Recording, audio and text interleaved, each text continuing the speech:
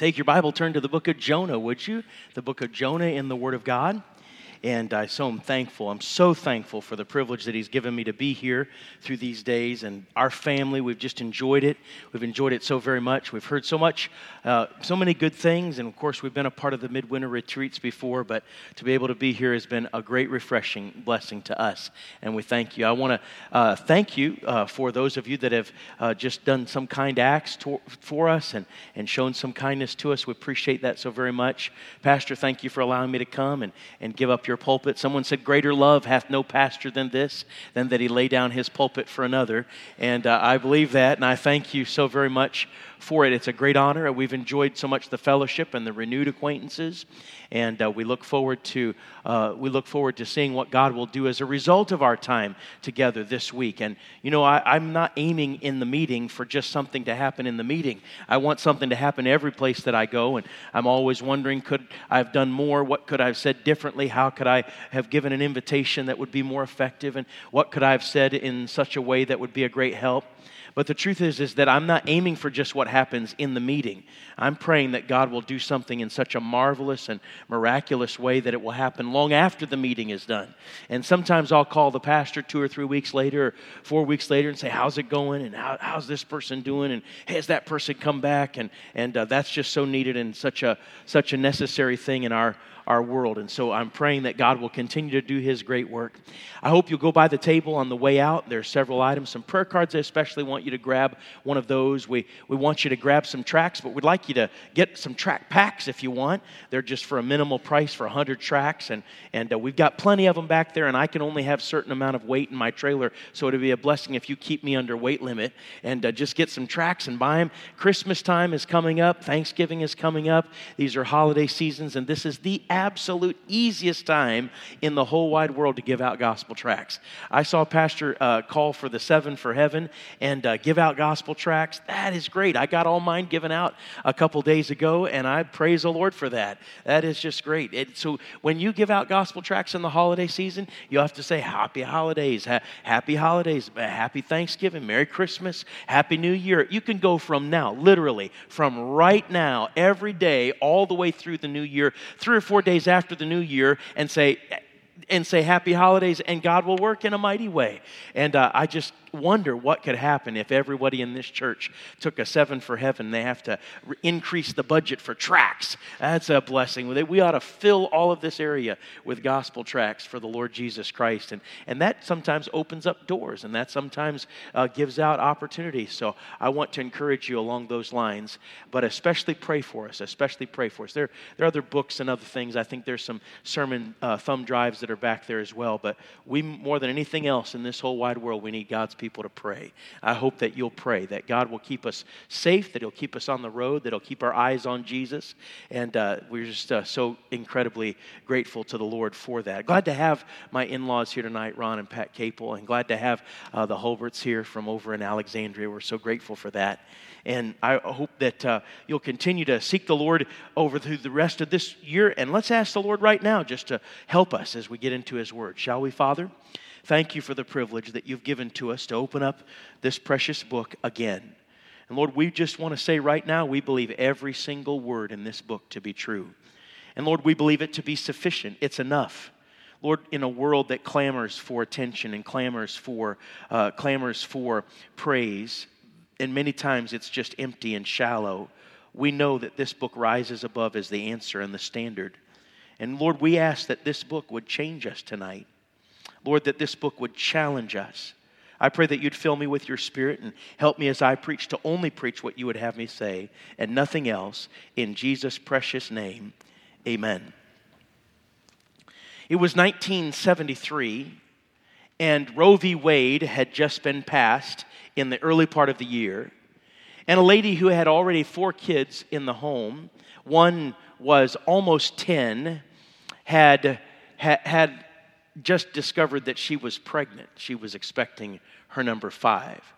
And in the course of all of that, they moved, the family did, from Wyoming to Indiana.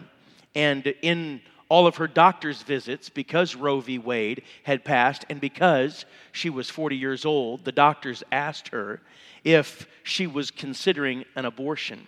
Now, in fairness, she did struggle with the fact that now she is pregnant and she has 4 kids already at home.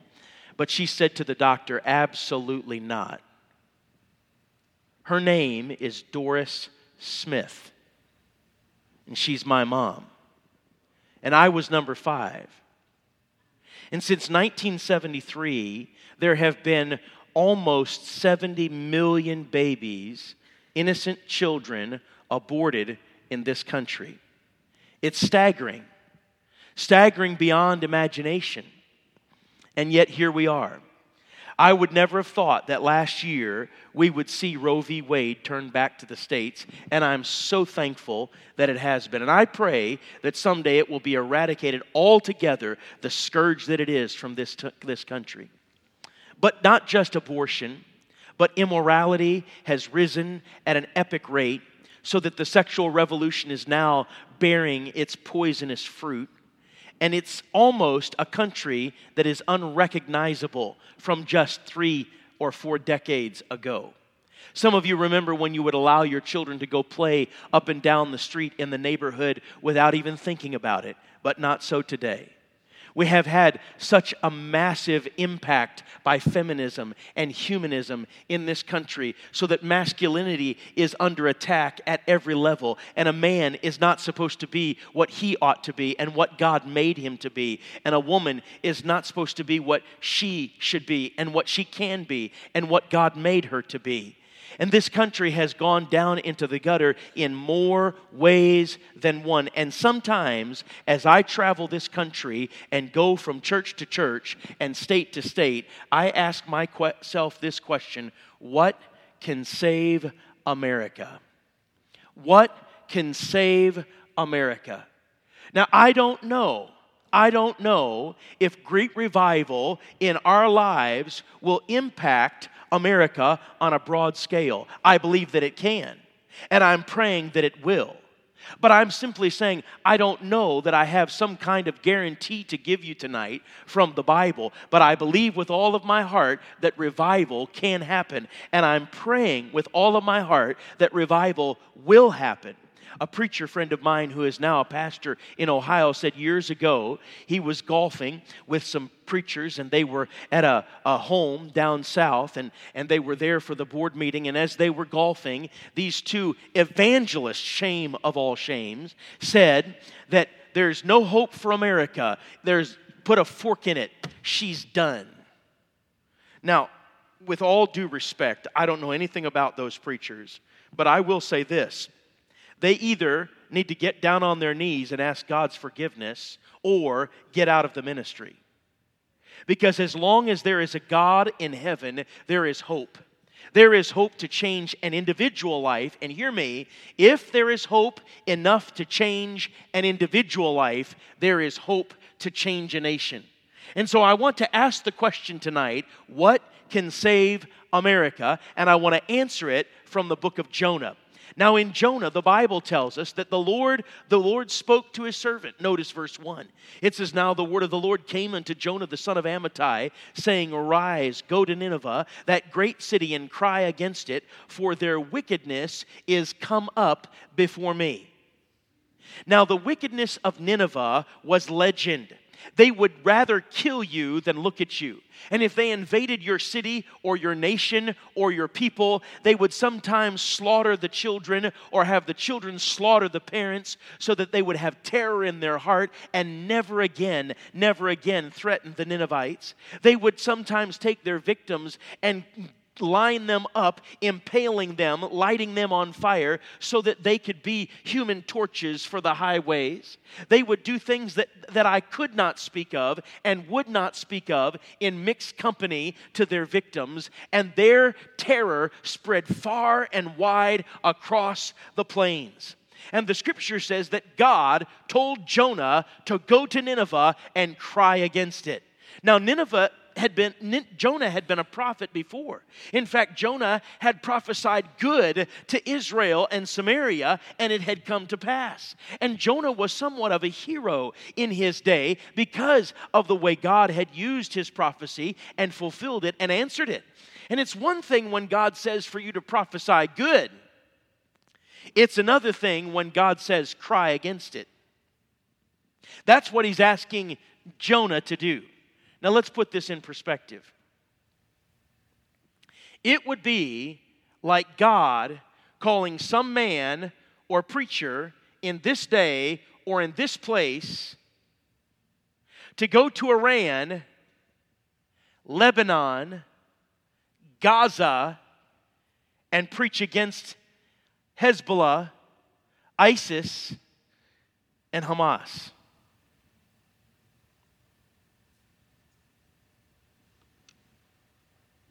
You say, well, preacher, when you put it that way, it sheds new light. Now, there are volunteers aplenty to go to some of these places and kill the terrorists. But would there be any volunteers tonight to raise their hand and go preach against the terrorists? That's what God is asking Jonah to do. It makes a little bit more sense then when you read verse number 3. But Jonah rose up to flee unto Tarshish from the presence of the Lord. Sometimes we laugh at Jonah for fleeing from the presence of the Lord because those of us that are astute theologians know that's not even a possibility. God said in the book of Psalms, the psalmist said, whither shall I flee from thy presence? Whither shall I flee from thy spirit? Whither shall I flee from thy presence? If I ascend up into heaven, thou art there. If I make my bed in hell, behold, thou art there. If I take the wings of the morning and dwell in the uttermost parts of the sea, even there shall thy hand lead me, and thy right hand shall hold me. If I say, surely the darkness shall cover me, yea, the night shall be light about me. For the darkness hideth not from thee, the darkness and the light are both alike to thee. And that is exactly what Jonah is doing. He's trying to flee from the presence of the Lord. Why? Because the Lord said, go cry against the terrorists. Go cry and preach against the sinners, those that will impale their enemies, dip them in hot oil, light them on fire, and use them for human torches. No, we don't want you to go sign up for an army and go fight. We want you to go preach. We want you to go right there and wag your bony finger. You know it's necessary to be called. You can't have a call to preach unless you got a bony finger. And it's necessary for Jonah to go wag his bony finger under the nose of these wicked, wicked people in Nineveh and preach against their sin. Jonah said, And in a crazed panic, he rose up to flee the opposite direction to Tarshish, verse number 3. It says, and he found a ship going to Tarshish, so he paid the fare thereof, and went down into it to go with them unto Tarshish from the presence of the Lord. But the Lord sent out a great wind into the sea, and there was a mighty tempest in the sea, so that the ship was like to be broken. Then the mariners were afraid, and cried every man unto his God, and cast forth the wares that were in the ship into the sea to lighten it of them. But Jonah was gone down in the sides of the ship, and he lay and was fast asleep. Wow, think of that. In his crazed panic, he now is exhausted, and he goes down into the bottom of the boat, and he falls asleep. And the rocking of the boat doesn't wake him. It just only lulls him further into a deep sleep. And the waves hitting up against the boat don't wake him. And the cries of the seamen on the ship's deck, they don't wake him. Until finally the shipmaster comes down and shakes him a bit and says, what meanest thou, O sleeper? Arise, arise, and call upon thy God. Verse number 6, so the shipmaster came to him and said unto him, what meanest thou, O sleeper? Arise, call upon thy God, if so be that God will think upon us, that we perish not. And they said every one to his fellow, come and let us cast lots, that we may know for whose cause this evil is upon us. So they cast lots, and the lot fell upon Jonah. Then said they unto him, tell us, we pray thee, for whose cause this evil is upon us. What is thine occupation? And whence comest thou? What is thy country? And of what people art thou? Pastor, whenever I read verse number 8, I think about filling out a customs form to go into another country. Now, coming back into America, you just go and they have facial recognition and you have a screen in front of you, and it's pretty simple. But in some countries, still, they have you fill out a customs form, and you fill your name out with each letter in each box, and you come to the question, what is your occupation? And I have to fill out EVANG. It's really long. It's not something simple like a pastor. But anyway, I have to fill it out. Evangelist. And I think to myself, what if I fill this out? And what if I fill this out and I've just lost my testimony in front of the customs agent? Well, that's exactly what Jonah was doing. He said, what is thine occupation? He said, prophet. Whence comest thou, Israel? What is thy country? And of what people art thou? The Jews. And he said unto them, I am an Hebrew. And I fear the Lord, the God of heaven, which hath made the sea and the dry land. Then were the men exceedingly afraid, and said unto him, why hast thou done this? For the men knew that he fled from the presence of the Lord, because he had told them. Then said they unto him, what shall we do unto thee, that the sea may be calm unto us? For the sea wrought, and was tempestuous. And he said unto them, take me up, and cast me forth into the sea. So shall the sea be calm unto you, for I know that for my sake this great tempest is upon you. Nevertheless, the men rowed hard to bring it to the land. Even these pagans didn't like the idea of sacrificing Jonah to this great tempest. Verse number 13, it says, the men rowed hard to bring it to the land, but they could not, for the sea wrought and was tempestuous against them. Wherefore they cried unto the Lord and said, we beseech thee, O Lord, we beseech thee, let us not perish for this man's life, and lay not upon us innocent blood, for thou, O Lord, hast done as it pleased thee. So they took up Jonah and cast him forth into the sea, and the sea ceased from her raging. Then the men feared the Lord exceedingly, and offered a sacrifice unto the Lord, and made vows. Now, praise God, these men turned to the Lord as a result of this experience, but it's something sad and something pitiful, and such a contrast to see Jonah's carnality and these pagan idol worshipers' sincerity. Jonah's lack of urgency for the Lord and lack of obedience to the Lord, and their willingness and full of obedience to the Lord.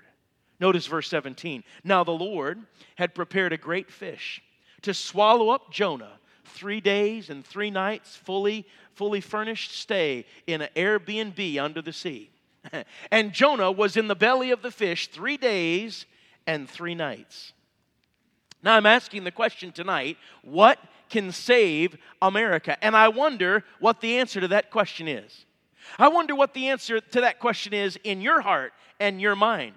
What can save America? Is there any hope for this land that has turned its back on God, and in so many levels and on so many ways they have lifted their fist and flaunted their pride and their wickedness in the face of God? Is there any hope for this country? What can save America? Is it possible? Well, I want to present to you 3 solutions that are all intertwined and necessary to each other, and I want you to see them right from the book of Jonah. Number 1, what can save America? Number 1, a return to Bible precept.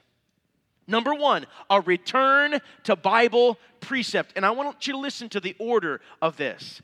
I'm not talking about we need to return to Bible precept in the high offices of the land, though I believe we do.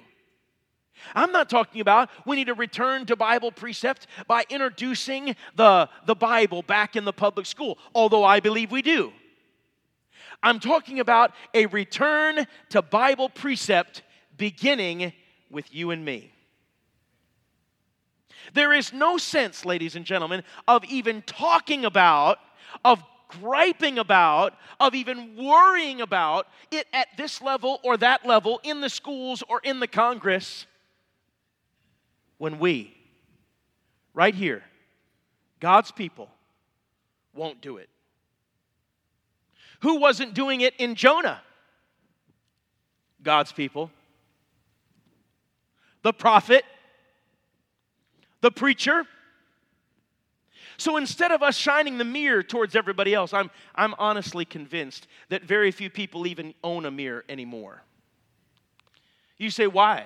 Because when the preacher gets up to preach and we're all supposed to, with open face, look into the looking glass of God's word with all sincerity, we're not. This is the way some people look at the mirror of God's word when the preacher's preaching. Ooh, hits them right between the eyes. I believe most preachers that are Bible preachers like your pastor, they're hitting people right between the eyes, and even better, right in the heart. And they, ooh, that was uncomfortable. So they'll take the mirror and they'll go like this to their husband. Or they'll go like this to their wife. Or they'll go like this to their kids. That's not the way we're supposed to look at the Bible. We're supposed to look at the Bible like this. This book shows me. And there's enough problems that are clearly delineated in this book that mirror problems in my life, that if I'll focus on this and fix those problems with the help of the Holy Spirit, I won't have time to worry about anybody else. You know that? Now, I want to say this just as a parenthesis. If you're in a marriage and you're constantly trying to fix your spouse, good luck. First of all, that's not your job. Now, it is your job as a husband to lead and to love your wife and to teach the Word of God and to guide her and encourage her. But it's not your job to change everybody. Ma'am, it's not your job to change your husband. In fact, some of you that have been trying all your life, how's that working out for you? It just doesn't. Now, obviously, we try to encourage and we try to give some counterbalance in our thinking, and we need to offer good scripture and point people to the Bible. But when we try to change everybody, that doesn't work. But when we say, God, I can't worry about everybody else right now. I've got plenty of my own flaws to take care of in the mirror of God's Word. Lord, would you change me? And we let God, through His Word, change me. And then we permeate our family and our home with God's Word so that God's Word can change everyone where they're at. My, what a transformation takes place. My, what a change takes place. And Jonah here, instead of pointing out Israel's flaws, instead of pointing out the problems in the government, instead of pointing out Nineveh's flaws, which he's not even there yet, you know what he needs? He needs to find a mirror somewhere in that Airbnb. You think you'll find it? Let's look at Jonah chapter 2, verse 1. It says, Then Jonah prayed unto the Lord his God out of the fish's belly, and said, I cried by reason of mine affliction unto the Lord. And he heard me. Out of the belly of hell cried I, and thou heardest my voice. What has happened? He cried unto the Lord. Do you know what he's doing? He's returning to Bible precept. Verse 3, For thou hast cast me into the deep, in the midst of the seas, and the floods compassed me about. All thy billows and thy waves passed over me. Then I said, I am cast out of thy sight. Yet I will look again toward thy holy temple. Do you know what he's doing? He's returning to Bible precept. If I were you, I would underline verse number 4, I will look again toward thy holy temple. You say, preacher, why? Because he is obeying 2 Chronicles chapter 7 and verse 14. He says, yet I will look again toward thy holy temple. Well, what's that? 2 Chronicles chapter 6, Solomon prayed when he dedicated the temple. And he said, Lord, let this be a place where your name is, and where your honor is, and where your glory is. And we're going to sacrifice to you today, and we're going to dedicate this temple. But oh Lord, if we ever turn away from you and go into sin, and you have to send the pestilence or the sword or famine or peril, and we are taken away into captivity, oh Lord, wherever we're at, if we'll turn to you and we'll pray and seek your face and turn from our wicked ways, would you hear from heaven and forgive our sin and heal our land? And do you know what God says in 2 Chronicles 7 and verse 14? To Solomon, he says, if my people, which are called by my name, shall humble themselves and pray and seek my face and turn from their wicked ways, then will I hear from heaven and will forgive their sin and will heal their land. So guess what? Throughout the Old Testament, you had people that took that promise up and took God's promise. And that's what revival is. It's simply coming to God's promises, claiming them as yea and amen, believing that He's a covenant-keeping God and that He will not break His promise. So in 2 Chronicles 20, when Moab, Ammon, and Mount Seir come down against Jehoshaphat, do you know what Jehoshaphat does? He declares a fast, gathers the people of Judah before the temple, and cries out and reminds the Lord of the promise He gave to Solomon in 2 Chronicles 7. Do you know what Daniel does when he's in captivity? He opens his windows and kneels down on his knees and prays 3 times a day towards Jerusalem. What's he doing? Taking God at His word. 2 Chronicles 7:14. And here Jonah says, yet I will look again toward thy holy temple. Now, can anybody tell me how he knows which way to look? He's in the belly of a fish, a great fish. And the Bible says, yet I will look again toward thy holy temple. He doesn't have a compass. He doesn't have a smartphone. He can't flip on a light. He can't light a lighter. He doesn't have any of that. But I don't think the Lord is so interested in his actual direction that he's praying as much as it is the posture of his heart. And in verse number 4, he says, "Yet I will look again toward thy holy temple. The waters compassed me about, even to the soul. The depth closed me round about, for weeds were wrapped about my head. I went down to the bottoms of the mountains. The earth with her bars was about me forever. Yet hast thou brought up my life from corruption, O Lord my God." In other words, God saved him from death and dying. Verse 7, "When my soul fainted within me, I remembered the Lord, and my prayer came into thee, into thine holy temple." Read verse number 8 carefully. It's a preaching verse. Look at it. It says, "They that observe lying vanities forsake their own mercy." Some preacher needs to take that text and shuck the corn. I mean, that's a powerful verse. They that observe lying vanities forsake their own mercy. What was Jonah saying? I've observed lying vanities. The empty vanity of believing that I could disobey God and get away with it. The empty vanity of believing, and the lying vanity of believing that I could flee from the presence of the Lord. The empty vanity that somehow I could go away from his presence and it not bother me. That I could avoid his chastening hand and his corrective hand in my life. The empty vanity that I could disobey God. Here, the empty vanity that I don't need to follow God. I got his blessing earlier on. He fulfilled a prophecy that I predicted years ago, and that's good. The empty vanity of resting on your laurels. They that observe lying vanities forsake their own mercy. Verse 9, "But I will sacrifice unto thee with a voice of thanksgiving. I will pay that I have vowed. Salvation is of the Lord." Do you know what the whole of chapter 2 is? It is a return to Bible precept. Now, there's no way in 5 days that I can actually cover everything that needs to be covered in the Christian life. And honestly, your pastor can preach 150 messages or more throughout a year and come to the end of the year and say, there's no way that I can cover everything that needs to be covered. There's no way that one person can meet the need by picking a topic and by addressing a subject of every single person here. And many times at the end of a week-long meeting, or however long the meeting goes, I'll come and say, I didn't hit this. I wish I'd have covered that a little bit more. I wish I'd have hit that. But you know what? I don't have to worry about it. You know why? Because when the Word of God is opened and preached and unleashed, and the Spirit of God begins to move in people's hearts, He's dealing with you exactly where you're at.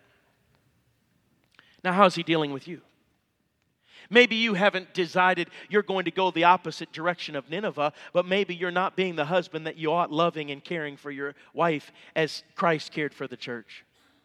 Maybe you're not running from God, but maybe you're not submitting to your husband. Maybe you're not running from God and getting on a ship and paying the fare thereof and going to sleep while the pagans cry out to their own gods, but you're disregarding your parents and acting as if they're the dirt on this floor and rebelling against them in your heart, if not in your actions and attitude. Maybe you're not disregarding God like Jonah did, but you're disregarding God in some other way. There will not be revival until you decide you're going to go back to the Bible and obey it. That's the only way it begins. Revival begins with the individual. It doesn't begin with the masses. It begins with the individual. Religion focuses on the masses. God focuses on the individual. He came to the individual Saul and said, Saul, Saul, why persecutest thou me? He came to the woman at the well and called her to himself. He came to Jairus' daughter. He came to Peter and to his brother Andrew and said, follow me. God is a God of the individual. And you said, preacher, don't you want the masses to be reached? Absolutely. But how about we just start with ourselves? How about we begin there? Gypsy Smith said, if you really want revival, go home, get a piece of chalk, draw a circle on the floor, get down on your knees inside that circle and say, God, send revival to everybody in this circle. Well, that's a good place to start. And if every single person would do that, then we would have a revival. I believe that God can send a revival to an individual. I believe He can send it to a marriage. I believe He can send a revival to a family. I believe He can send it to a church body. I believe He can send it to an area. But it starts with the individual. And Jonah needs to take care of himself. What's Jonah going to do as calling for prayer to come back in the schools in the belly of a fish? Well, what good is it going to be for Jonah to stand there watching CNN and Fox News and muttering oaths under his breath at all the terrible things that are going on in the world? What good is that going to do Jonah right here, or anybody else for that matter? What good is it for Jonah he's going to have to do it by absentee ballot because he can't show up in person. But what good is it going to be for Jonah to just vote? How's that? I'm for voting, but what good is that going to do if he himself doesn't get right with God? And really, when you stand before God, it's not going to matter what everybody else did. It's going to matter what you did with the truth. And Jonah had to come face to face with, I personally need to get right with God. Young lady, you need to get right with God. Do it tonight. Sir, you need to get right with God. Do it tonight. You're walking at a guilty distance. You're letting some current sweep you away from God and into the swirl of the world. You're walking in the materialistic things and pleasures of this life, thinking somehow that satisfies when you know full well it does not satisfy.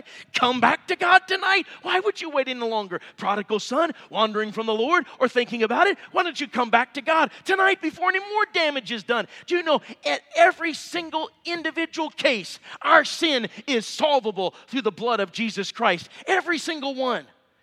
And to a certain point, it is salvageable. It's avoidable in the first place, sin is, and it's solvable in the second place. But there will come a point in your life, if you continue on in rebellion, and I continue on in my own stubborn way, where there will be a point of no return, and the damage is done, and whatever is done after that will just be limited and handicapped, and there will be no recovery. So why not fix it beforehand? Why not avoid it first? And if we haven't avoided it and we've got up to our elbows or our eyeballs in sin, why not get it right in the second place? Jonah decided he was going to do that. You know what I think Jonah understood? You know, whether I ever get out of this fish's belly or not, I just want to be right with God. Number one, a return to Bible precept. Quickly, I want you to notice number two. What can save America? Let's look back at Jonah chapter 2. Look at verse number 2. He says, then Jonah prayed unto the Lord his God out of the fish's belly, verse 1. And said, I cried by reason of mine affliction unto the Lord. And he heard me. Out of the belly of hell cried I, and thou heardest my voice. Wow. Verse 4, he says, I said, I am cast out of thy sight, yet I will look again toward thy holy temple. He comes in verse 7, when my soul fainted within me, I remembered the Lord, and my prayer came in unto thee into thine holy temple. What can save America? A return to Bible precept. Are you ready? Number 2, a renewal of believing prayer. What can save America? A renewal of believing prayer. When God's people say, with the Lord's help, I am going to believe God. And you know, if you can't believe Him or for some reason it's a struggle in your heart to really believe God, why don't you say this? Lord, I believe. Help thou mine unbelief. I believe that would be a biblical prayer. I believe that would be a prayer that the Lord understands and the Lord would respond to. A return to Bible precept, number 1. Number 2, a renewal of believing prayer. Believing prayer. Lord, would you do this? And would you do it in my life? And would you do it in my heart? And would you do it in my lifetime? And if not in my lifetime, in my children's lifetime? Now, I've been traveling for the last 27 years, almost every year, not quite every year, but almost every year, anywhere from 20 to 45 meetings a year in a different place, traveling from coast to coast, taking a missions trip overseas, and living in a trailer, living in a fifth-wheel trailer. Now, we've got as big as we can carry with this truck, but I can tell you, it's just as big as it needs to go. And really, when you get in with your family in a little space of about 400 square feet, or whatever it is, it gets small real quick. You know why we do that? Because I believe that God can do a work in this country now. I believe that God can save this country now. And you know how? When we really get serious about prayer.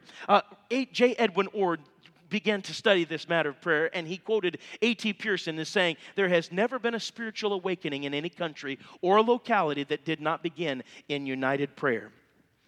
D.L. Moody said every movement of God can be traced to a kneeling figure. J. Edwin Orr said, "Let me tell you what God has done through concerted, united, sustained prayer." Bear with me. He said, "Not many people realize that in the wake of the American Revolution following 1776 to 1781, there was a moral slump. Drunkenness became epidemic. Out of a population of about 5,300,000 were confirmed drunkards. Profanity was of the most shocking kind. For the first time in the history of the American settlement, women were afraid to go out at night for fear of assault. Bank robberies were a daily occurrence." What about the churches? The Methodists were losing more members than they were gaining. The Baptists said they'd had one of their most wintry seasons. The Presbyterians in General Assembly deplored the nation's ungodliness. In a typical congregational church, the Reverend Samuel Shepherd of Lenox, Massachusetts, in 16 years had not taken one person into fellowship. The Lutherans were so languishing that they discussed uniting with the Episcopalians, who were even worse off. The Protestant Episcopal Bishop of New York, Bishop Samuel Provost, quit functioning. He had confirmed no one for so long that he decided he was out of work, so he took up other employment. The Chief Justice of the United States, John Marshall, wrote to the Bishop of Virginia, James Madison, that the church was too far gone to ever be redeemed. Voltaire averred and Tom Paine echoed, "Christianity will be forgotten in 30 years." Consider the liberal arts colleges at that time. A poll taken at Harvard had discovered not one believer in the whole student body.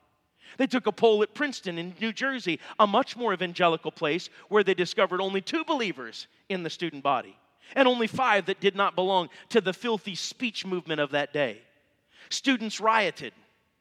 They held a mock communion at William College. They put on an anti-Christian play at Dartmouth. They burned down the Nassau Hall, which was a chapel and a preaching center at Princeton. They forced the resignation of the president of Harvard. They took a Bible out of a local Presbyterian church in New Jersey and burnt it in a public bonfire. Christians were so few on campus in the 1790s that they met in secret like a communist cell and kept their minutes in code so no one would know it. Right here in the good old days of America. How did the situation change? Through a concert of prayer. There was a Scottish Presbyterian preacher in Edinburgh named John Erskine who published a memorial pleading with the people of Scotland and elsewhere to unite in prayer for the revival of religion. He sent one copy of this little book to Jonathan Edwards, who was so stirred by it that he wrote a response which grew longer than a letter, and he finally published it in a book he entitled, here's the title, "A Humble Attempt to Promote Explicit Agreement and Visible Union of All God's People in Extraordinary Prayer for the Revival of Religion and the Advancement of Christ's Kingdom on Earth, Pursuant to Scripture Promises and Prophecies." That title needs 2 pages. And is not this what is missing in so much of our efforts? Explicit agreement, visible unity, unusual believing prayer. It led and started in Britain through William Carey, this move of God, and Andrew Fuller and John Sutcliffe. But God was working in 1792 to 1800s, and other leaders who began what the British called the Union of Prayer. Hence, after the year after John Wesley died, the Second Great Awakening began and swept Great Britain. In New England, there was a man of prayer named Isaac Backus, a Baptist preacher, who in 1794, when conditions were at their worst, addressed an urgent plea for prayer for revival to pastors of every denomination that was Christian in the United States.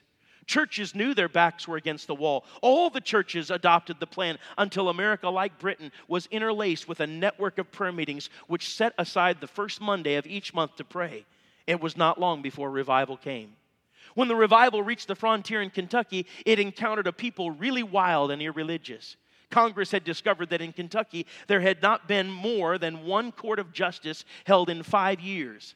Peter Cartwright, the frontier Methodist evangelist, wrote that when his father had settled in Logan County, it was known as Rogues Harbor. The decent people in Kentucky formed regiments of vigilantes to fight for law and order, then fought a pitched battle with outlaws and lost. There was a Scottish-Irish Presbyterian preacher named James McGready, whose chief claim to fame was that he was so ugly he attracted attention.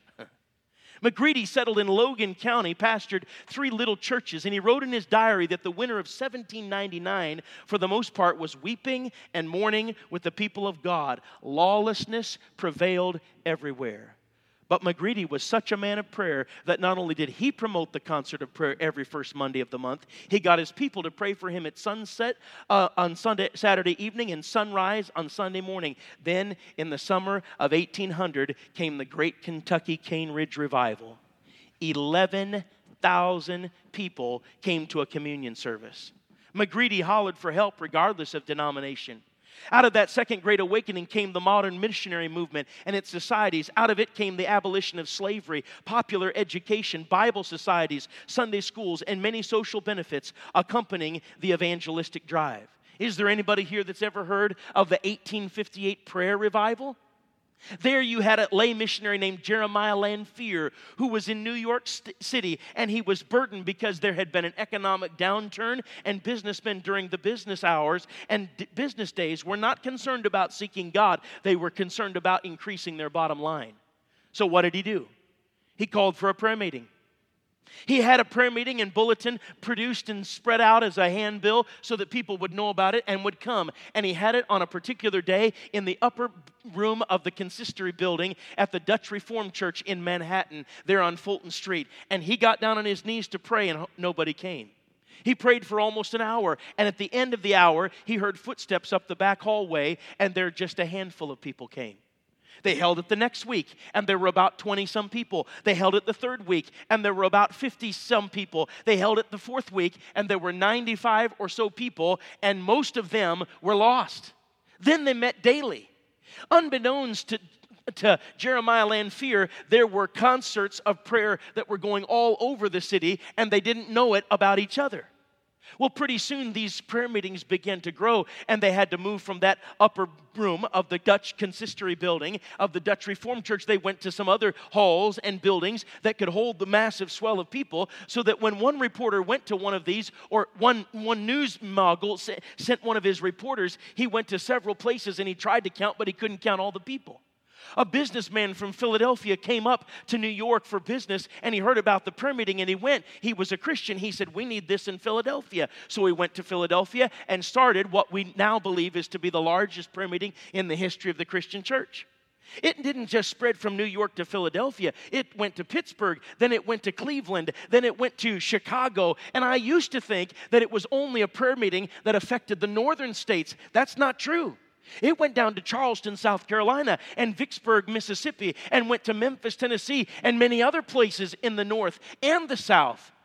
That was 1858. Do you know when D.L. Moody was saved? 1857. Do you know what happened just a few years after the 1858 prayer revival? The Civil War. Do you know how many people were saved as a result of the 1858 prayer revival? 5% of the American population. There were 25 million people at the time. I wonder if God's people individually got so serious about turning back to the Bible in their own lives and then turning on their knees to believing prayer, not just praying, but believing prayer and saying, "God, you can, and God, would you do it now? And God, would you save my loved ones? And God, would you revive my church?" And not just my church, but every Bible preaching church in the greater Washington, D.C. area, and not just our churches, but everyone up in Maryland.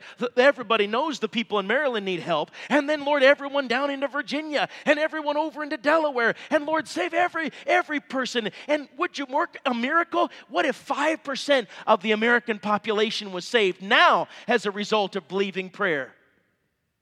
That would mean 15 million people would be saved. If God did it halfway through the 1800s, couldn't He do it just part the way through the 2000s? Notice what the Bible says. The Bible says that Jonah returned to the Lord and he believed God. Look at what he said in verse 7. "When my soul fainted within me, I remembered the Lord, and my prayer came in unto thee into thine holy temple." You know what that means? He's believing God is going to do it before he says it, before it happens. Verse 9, he says, "I will sacrifice unto thee with the voice of thanksgiving. I will pay that I have vowed. Salvation is of the Lord." That was his prayer in the belly of the whale before he got out. Anybody can thank God after the fact, but here he is reciting what he prayed while he was in the belly of the whale. That's what God wants us to have, is believing prayer. Now, one of my favorite verses in all of Hebrews is when the Bible says that these died not having received the promise. What? Abraham and Sarah died not having received the promise. What did God promise them? The seed would be as the sand of the sea and as the stars of heaven. How many did they have? One in Isaac, another in Ishmael, but one in the promised seed. One. But it said these died not having received the promise, but believed them and embraced and were persuaded that these things were so. So watch, if it doesn't happen in my lifetime, I want to see it happen in my kid's lifetime. If God doesn't work mightily now, which I'm praying and preaching and believing that He will, I want Him to work after I'm gone. And shouldn't that be the desire? So many times parents will say, I had so little when I was growing up. I am so burdened that my kids have more than I had when I was growing up. And I think there's a danger to that. But boy, what do we need? We need some parents that'll say, there was such little spirituality when I was growing up. I want my kids to go farther than me spiritually. That would be a right prayer. And there's no danger in that. And watch what the Bible says. He returned to the Lord. There's a return to Bible precept. That's what can save America. Number 2, a renewal of believing prayer. That's what can save America. But look at what the Bible says in Jonah chapter 3. I love Jonah 3. Notice what it says in verse number 1. And the word of the Lord came unto Jonah the second time, saying. How many of you are glad God's word comes the second time? How many of you are glad for the second chances? Oh, I am so glad. Hey, he says the word of the Lord came unto Jonah the second time, saying, arise, go unto Nineveh, that great city, and preach unto it the preaching that I bid thee. Now he said in verse number 2 of chapter 1, cry against it, for their wickedness has come up before me. But now since Jonah's heart is right, and Jonah's heart is ready, and God has tickled the belly of the Airbnb in which Jonah was staying, and had the fish vomit Jonah up on dry land, he said, go preach unto it the preaching that I bid thee. Verse number 3, so Jonah arose and went unto Nineveh according to the word of the Lord. Now Nineveh was an exceeding great city of 3 days' journey. Now, as I understand that means it's going to take 3 days to either circumference the city or go from one end to the other or cover all the neighborhoods of it. 3 days. Verse number 3, so Jonah arose and went unto Nineveh. Verse 4, and Jonah began to enter into the city a day's journey, and he cried and said, yet 40 days and Nineveh shall be overthrown. That's it. We know for a fact that Jonah was not a Baptist because he preached way too short of a sermon for a Baptist. Boy, you start the countdown with Jonah and you start it and it's over. My pastor's known for preaching a short message and sometimes letting out early. And I said, honey, we got to get to church. If we're 5 minutes late, half the service is done. And Jonah was probably like that. Now notice what the scripture says in verse number 4. It says he preached, yet 40 days and Nineveh shall be overthrown. I wonder if he said that over and over again. Yet 40 days and Nineveh shall be overthrown. And he looked at the soldiers up on the wall.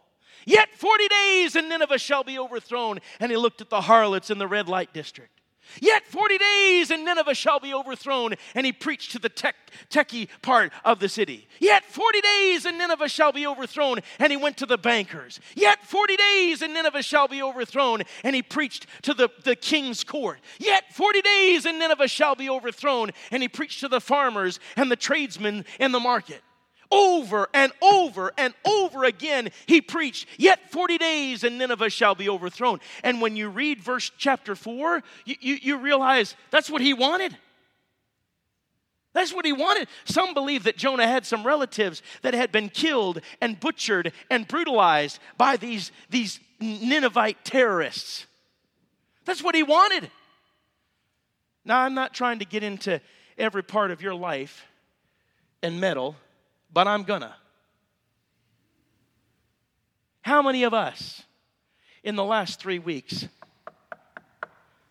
have said things like, I hope they blow these terrorists to kingdom come? What they did was wrong, absolutely wrong, just like what they did on 9/11 was wrong, absolutely wrong. And justice does need to be served. But when Jonah preached, he said, yet 40 days and Nineveh shall be overthrown. Can you imagine what he looked like? The stomach acids of the whale had likely discolored his skin. Maybe caused his hair to fall out in blotches. Maybe caused his clothes to reek. And when he preached, he was a sight to behold. Maybe he was like that ugly preacher of Kentucky. People came just to see him, how ugly he was. And then they listened to him, and he had an old grovelly voice. He probably had some problems with his voice because of being in this dark, cold place for so long. And he's preaching, yet 40 days. Are you listening to me on the back row? Yet 40 days and Nineveh shall be overthrown. Are you listening to me up in the balcony? Yet 40 days and Nineveh shall be overthrown. Over and over and over again, he preached that message again and again and again. Not a lot of Hebrew exposition here, folks. There's not a lot of great exegesis here. Now listen to me carefully. I believe in Bible preaching, and hopefully I've done a good bit of it this week. I believe in Bible preaching, but I've heard a great much about expositional preaching this in my lifetime, and yet through all of our expositional preaching, we still somehow have escaped a great revival. You know what we need? Watch it, listen carefully. We need a return to Bible precept. Number 2, we need a renewal of believing prayer. And number 3, we need a revival of Bible preaching. A revival of Bible preaching. I'm not just talking about going down deep and staying down long and coming up dry. I'm not just talking about getting into the gems and nuggets, although I'm 100% for understanding what the words say. I'm talking about Spirit anointed preaching. I'm talking about Bible preaching that calls men to a decision and calls men to the altar and calls men and women to get right with God and calls men to salvation and calls men to repentance. That's what Jonah's doing. And Jonah over and over and over again preached the same message that was the preaching that God bid him. And it was God's preaching, and it was Bible preaching over and over and over again. Look what happened when he preached. Look at verse number 5. So the people of Nineveh believed God. What? The terrorists? What? The people that would butcher you and skin you alive? The people that would kill their opponents just as well as look at them? Yes. You see, sin has a shelf life. And there's a pleasure in it, and then there's a great big chasm of emptiness in it. I don't know if I mentioned it the other night, but I preached up in Thompson, Manitoba this summer in June. We were 11 hours north of North Dakota. And there are a lot of natives and a lot of indigenous people up there. There was a town about 3 hours away, as far as I can tell, from Thompson, Manitoba, where there had been a suicide a day for 3 months. Why? Because sin has a shelf life. And these people were at the end of the shelf life of their sin and their violence and their wickedness. So when a preacher came along, who in all essence was half-hearted and preached, "Thus saith the Lord," the whole city turned to God. The whole city turned to God. Why? Because when there is a revival of Bible preaching, God works. Listen, when God wanted a preacher to send the message of getting in the ark, he called Noah a preacher of righteousness. When God wanted to exemplify himself through his son, the Lord Jesus, he said, "I have preached righteousness in the great congregation."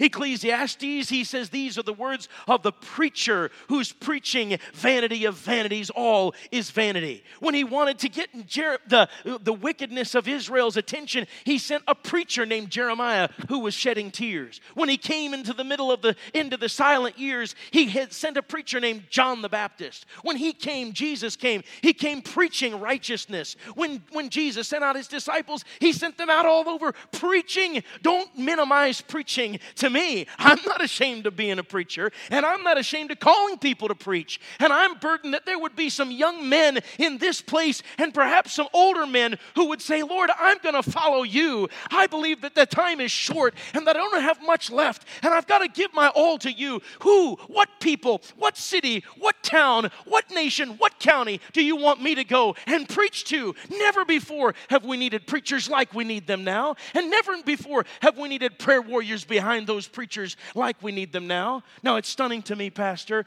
that when a medical professional gets up and says we need nurses and doctors, nobody gives him a hard time. When a soldier gets up and says, we need recruits for the army, we're low on recruits, nobody gives him a hard time. When an educator gets up and says, we need teachers, we are low on supply of teachers, nobody gives them a hard time. But somehow when a preacher gets up and says, we need preachers like we've never needed them before, missionaries all over the world, we need missionaries. I go to Italy on a fairly regular basis. There are 60 million people in Italy and about 12 to 15 independent Baptist churches. And maybe 12 or 15 more reaching the military. That's like going from Maine down to Georgia and putting 12 or 15 churches. Would that be enough? We need preachers in Italy. We need preachers in China. We need preachers in Japan. We need preachers in Australia. We need preachers. And somehow when the preacher gets up and says, we need preachers, he's the bad guy. We need evangelists like we've never needed them before. I have a list of evangelists that I added to this week that I'd never heard of. And from every little circle in our independent Baptist, do you know how long that is? 275. And 75 of those are pastors now doing itinerant work. Do you know how many evangelists there used to be at the turn of the century of the 1900s? 3,000. By the 1920s, there was 1,000. By the 80s, Phil Schuler said there were about 400. Who's going to fill the ranks of the evangelists? And somehow when the preacher gets up and says, we need full-time Christian servants, we need people who will preach the gospel and go the world over, somehow he's a bad guy. He's making preaching out to be more important than anything else. No, he's just calling for new recruits. And oh, how we need new recruits. And I'm praying that there'll be some people here who will do this if they don't do anything else as a result of this revival. They'll put the one request that Jesus called for to pray for on their prayer list. Lord, pray for laborers. Lord, pray for laborers. Lord, please send laborers.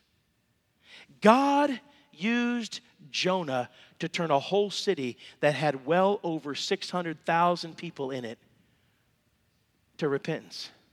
And do you know that in Nineveh today, they still celebrate his coming? Wow. Do you know why I believe there's hope for America? And why I believe God can use you and me? Because God used Jonah and he saved Nineveh. A people that didn't deserve to be forgiven, he forgave. And a preacher that didn't deserve to be used, he used. And if God can do it for Jonah and for Nineveh, God can save America. Would you bow with me in prayer? Precious Father,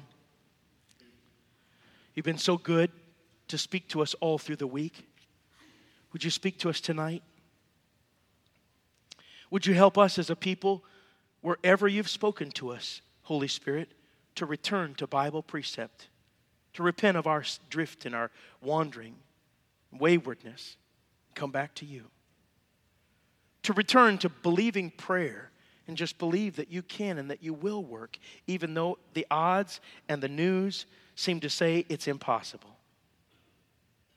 And then, Lord, I pray that you'd call from our ranks missionaries, pastors, evangelists, full-time workers, and help those that surrender to look to the cross and look to you, Lord Jesus, and never, ever look back.